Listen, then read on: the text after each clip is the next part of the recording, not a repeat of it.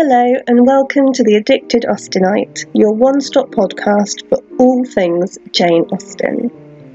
As you've probably guessed from the title and the publishing date of this episode, this is a Valentine special here on the Addicted Austenite. We're going to be looking into how the Georgians celebrated this holiday of love and what Valentine's Day really meant to Regency England.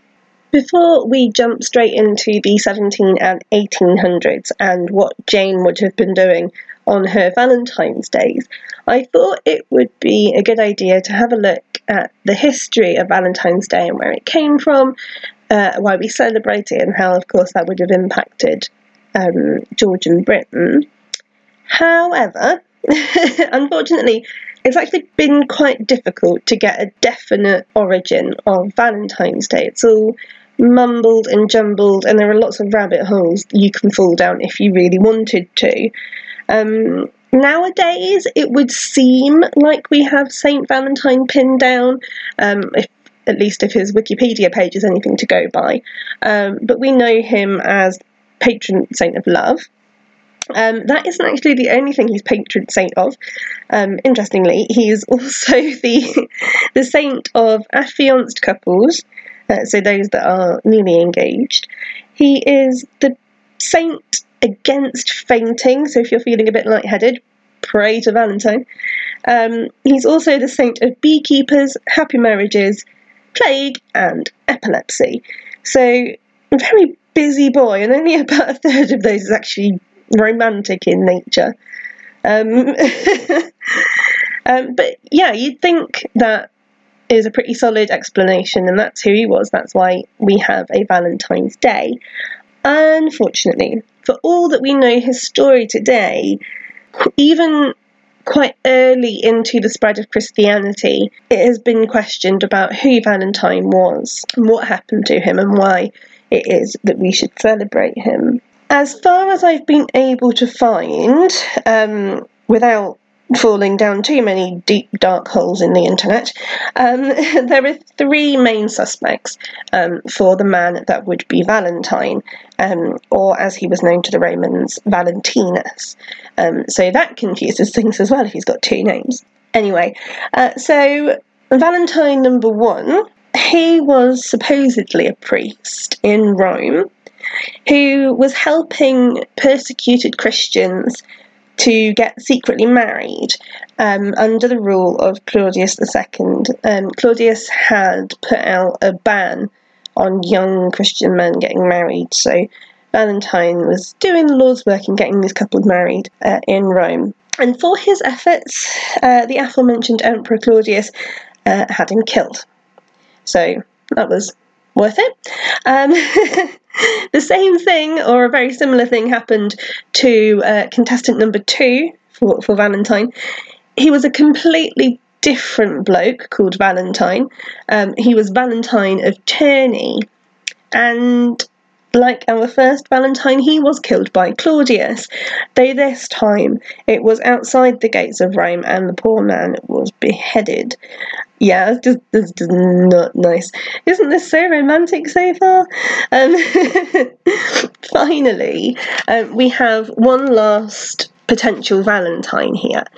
Now, this third Valentine may have been a man that was in prison, and what happened while he was staying in prison, he fell in love with a lady in the prison.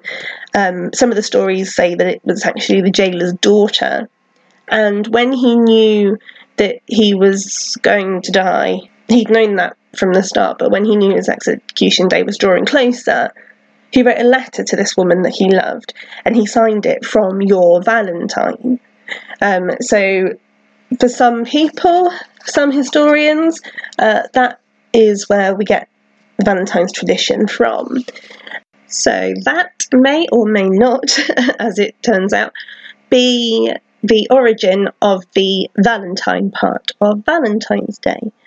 Now moving on to the day part of it, and we're going to look at why it's on the 14th of February. And again, this is really confusing. Like, there's no definite evidence to say this is where it started, this is why we do it. As with so many things in our culture, it's just grown and developed from bits and pieces all over the place, and we've got what we've got now. But some of the stories for February the 14th, for some people, the 14th of February was actually the day that one of those Valentines was killed, which is why that would be St. Valentine's Day. Another option is that it was chosen to supersede a pagan festival. It's called Lupercalia or Lupercalia. I'm not entirely sure. Lupercalia. However you pronounce it, it was the festival of fertility, which was actually on the 15th of February. But the thinking was that the Christians came in like they do, and when we don't like your ideas, so we're going to make our own, and we're going to put them on top of yours so that we draw people away from going to see your festivals. You know, it's like when two competing film companies put out great big films, and it's like, you know, well, you were so hyped for this one film, but no, this one's coming, so come and see us instead, and all that kind of nonsense. So, to be honest, the Christians have been doing that for ages. No offence to any Christians listening. That is how religions evolve. I'm not casting any aspersions or anything like that. So, why ever it was chosen, we can really start to see the 14th of February becoming popular as Valentine's Day towards the end of the 5th century, and by the end of the 17th century it was a popular public holiday. The first mentions of a Valentine's Day that we get comes from Chaucer. He writes in the Parliament of Fowls, "For this was sent on Valentine's Day, when every fowl cometh there to choose his mate." That is basically the evidence we've got to go on why it is the 14th. The last little bit of Valentine's tradition that I wanted to look into was Cupid. Sometimes even more so than St. Valentine himself, Cupid is sort of the poster child, poster baby for Valentine's Day. That little flying baby in his nappy is just all over this holiday. And the thinking behind that is that Cupid was a Romano-Greek god. The Romans very much liked conquering places and then sort of merging those cultures' gods into their own. So Cupid was a god made of Roman origin and Greek origin. And the Greek god that he came from was called Eros, the god of love, which is why Cupid is now associated with love and, of course, Valentine's Day, because that is the one day of the year where we're publicly allowed to love each other. So, that's a very brief, very spotted history of Valentine's Day. Sorry about that, I can only work with the sources I've got. Now let's have a look at what it meant to Jane Austen and her fellow Georgian Britons. Rather like a lot of public holidays in the UK, the way we celebrate Valentine's Day today has come about from the Victorian era. So we have to take a couple of steps back and get rid of some of the associations that we have with Valentine's Day already to sort of understand it from a Georgian perspective. It was still a day of love and declarations and sharing, but it was nowhere near as mass-produced as it became in the Victorian era and has just grown into this massive, massive event now. Valentine's Day really was only sort of celebrated on that day, that was it.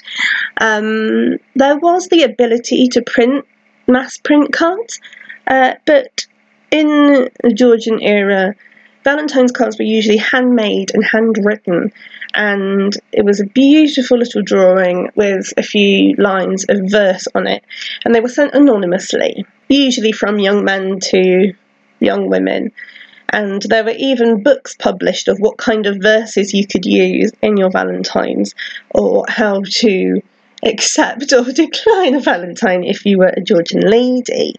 So it was all very quiet, very down low, very sort of scaled back from what we know today. Towards the towards the end of the Georgian era, as we're coming into sort of the 1820s nearly, it had sort of become tradition for lovers, but also friends, to sort of exchange gifts and cards on Valentine's Day. It wasn't just about love between a person and their partner. It was about the love between friends and family and all that kind of thing, which is actually really sweet. I like the idea of that. And it was something that all the classes did, whether they were working class or upper class. And because of that, there are wild variations in what the cards looked like and what was written in them. And of course, how many we have to look at. Because obviously when they're handmade and unique, it's very hard to keep hold of these things if somebody decides to throw it away. You know, like Cassandra did with all of Jane's letters. Thank you, Cassandra. We're only left with a portion of what was available at the time. However, just for you, my darling addicted Austinites, I have managed to track down a Regency Valentine's card, and I thought I'd read you the little verse that this person had written to their sweetheart.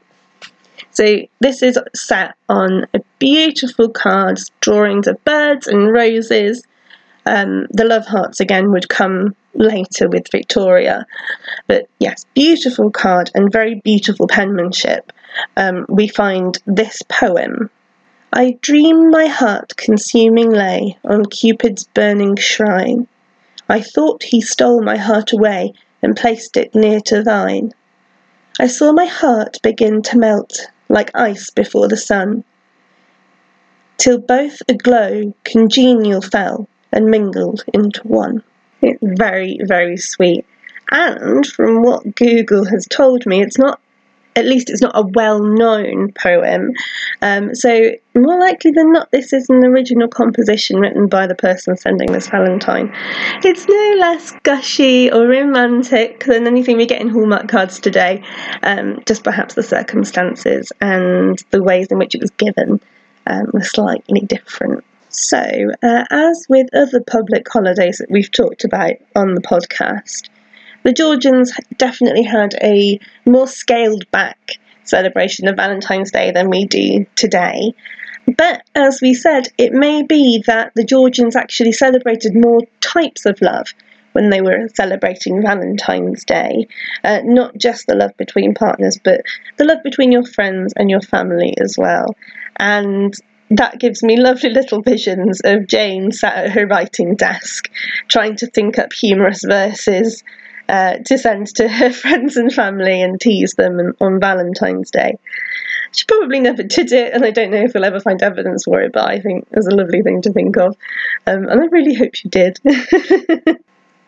There we go. Thank you so much for listening to the first new Addicted Austenite episode of 2020.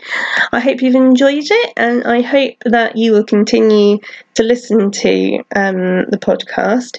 If you have any comments about this episode or about any of the episodes, or any questions about Jane Austen in general or Georgian history, or if you just want to chat, really, you can find me on Twitter.